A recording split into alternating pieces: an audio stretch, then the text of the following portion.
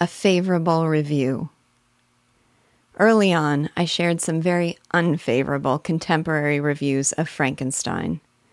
In my present mood, I thought it would be good for me to read some more praising ones. I want to share some excerpts from a particularly laudatory review that helped to highlight the novel's virtues.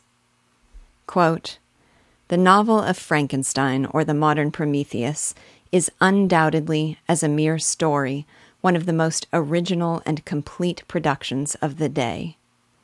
We debate with ourselves in wonder, as we read it, what could have been the series of thoughts, what could have been the peculiar experiences that awakened them, which conduced in the author's mind to the astonishing combinations of motives and incidents and the startling catastrophe which compose this tale." Unquote.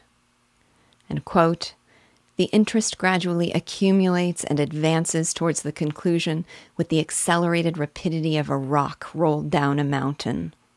We are led breathless with suspense and sympathy, and the heaping up of incident on incident, and the working of passion out of passion. We cry, 'Hold, hold, enough!' But there is yet something to come. And, like the victim whose history it relates, we think we can bear no more, and yet more is to be borne. Pelion is heaped on Ossa, and Ossa on Olympus. We climb Alp after Alp until the horizon is seen blank, vacant, and limitless, and the head turns giddy, and the ground seems to fail under our feet." Unquote. And quote, "There is perhaps no reader who can endure anything beside a new love story who will not feel a responsive string touched in his inmost soul. The characters of the subordinate agents in this strange drama are clothed in the light of such a mild and gentle mind. The pictures of domestic manners are of the most simple and attaching character.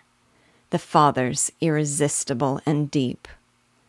Nor are the crimes and malevolence of the single being, though indeed withering and tremendous, the offspring of any unaccountable propensity to evil, but flow irresistibly from certain causes fully adequate to their production." Unquote.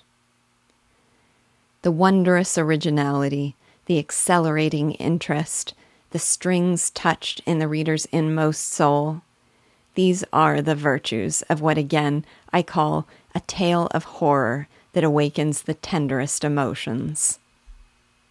Now, this review was written by the author's husband, and according to some, co-writer, Percy Shelley. But when he's right, he's right.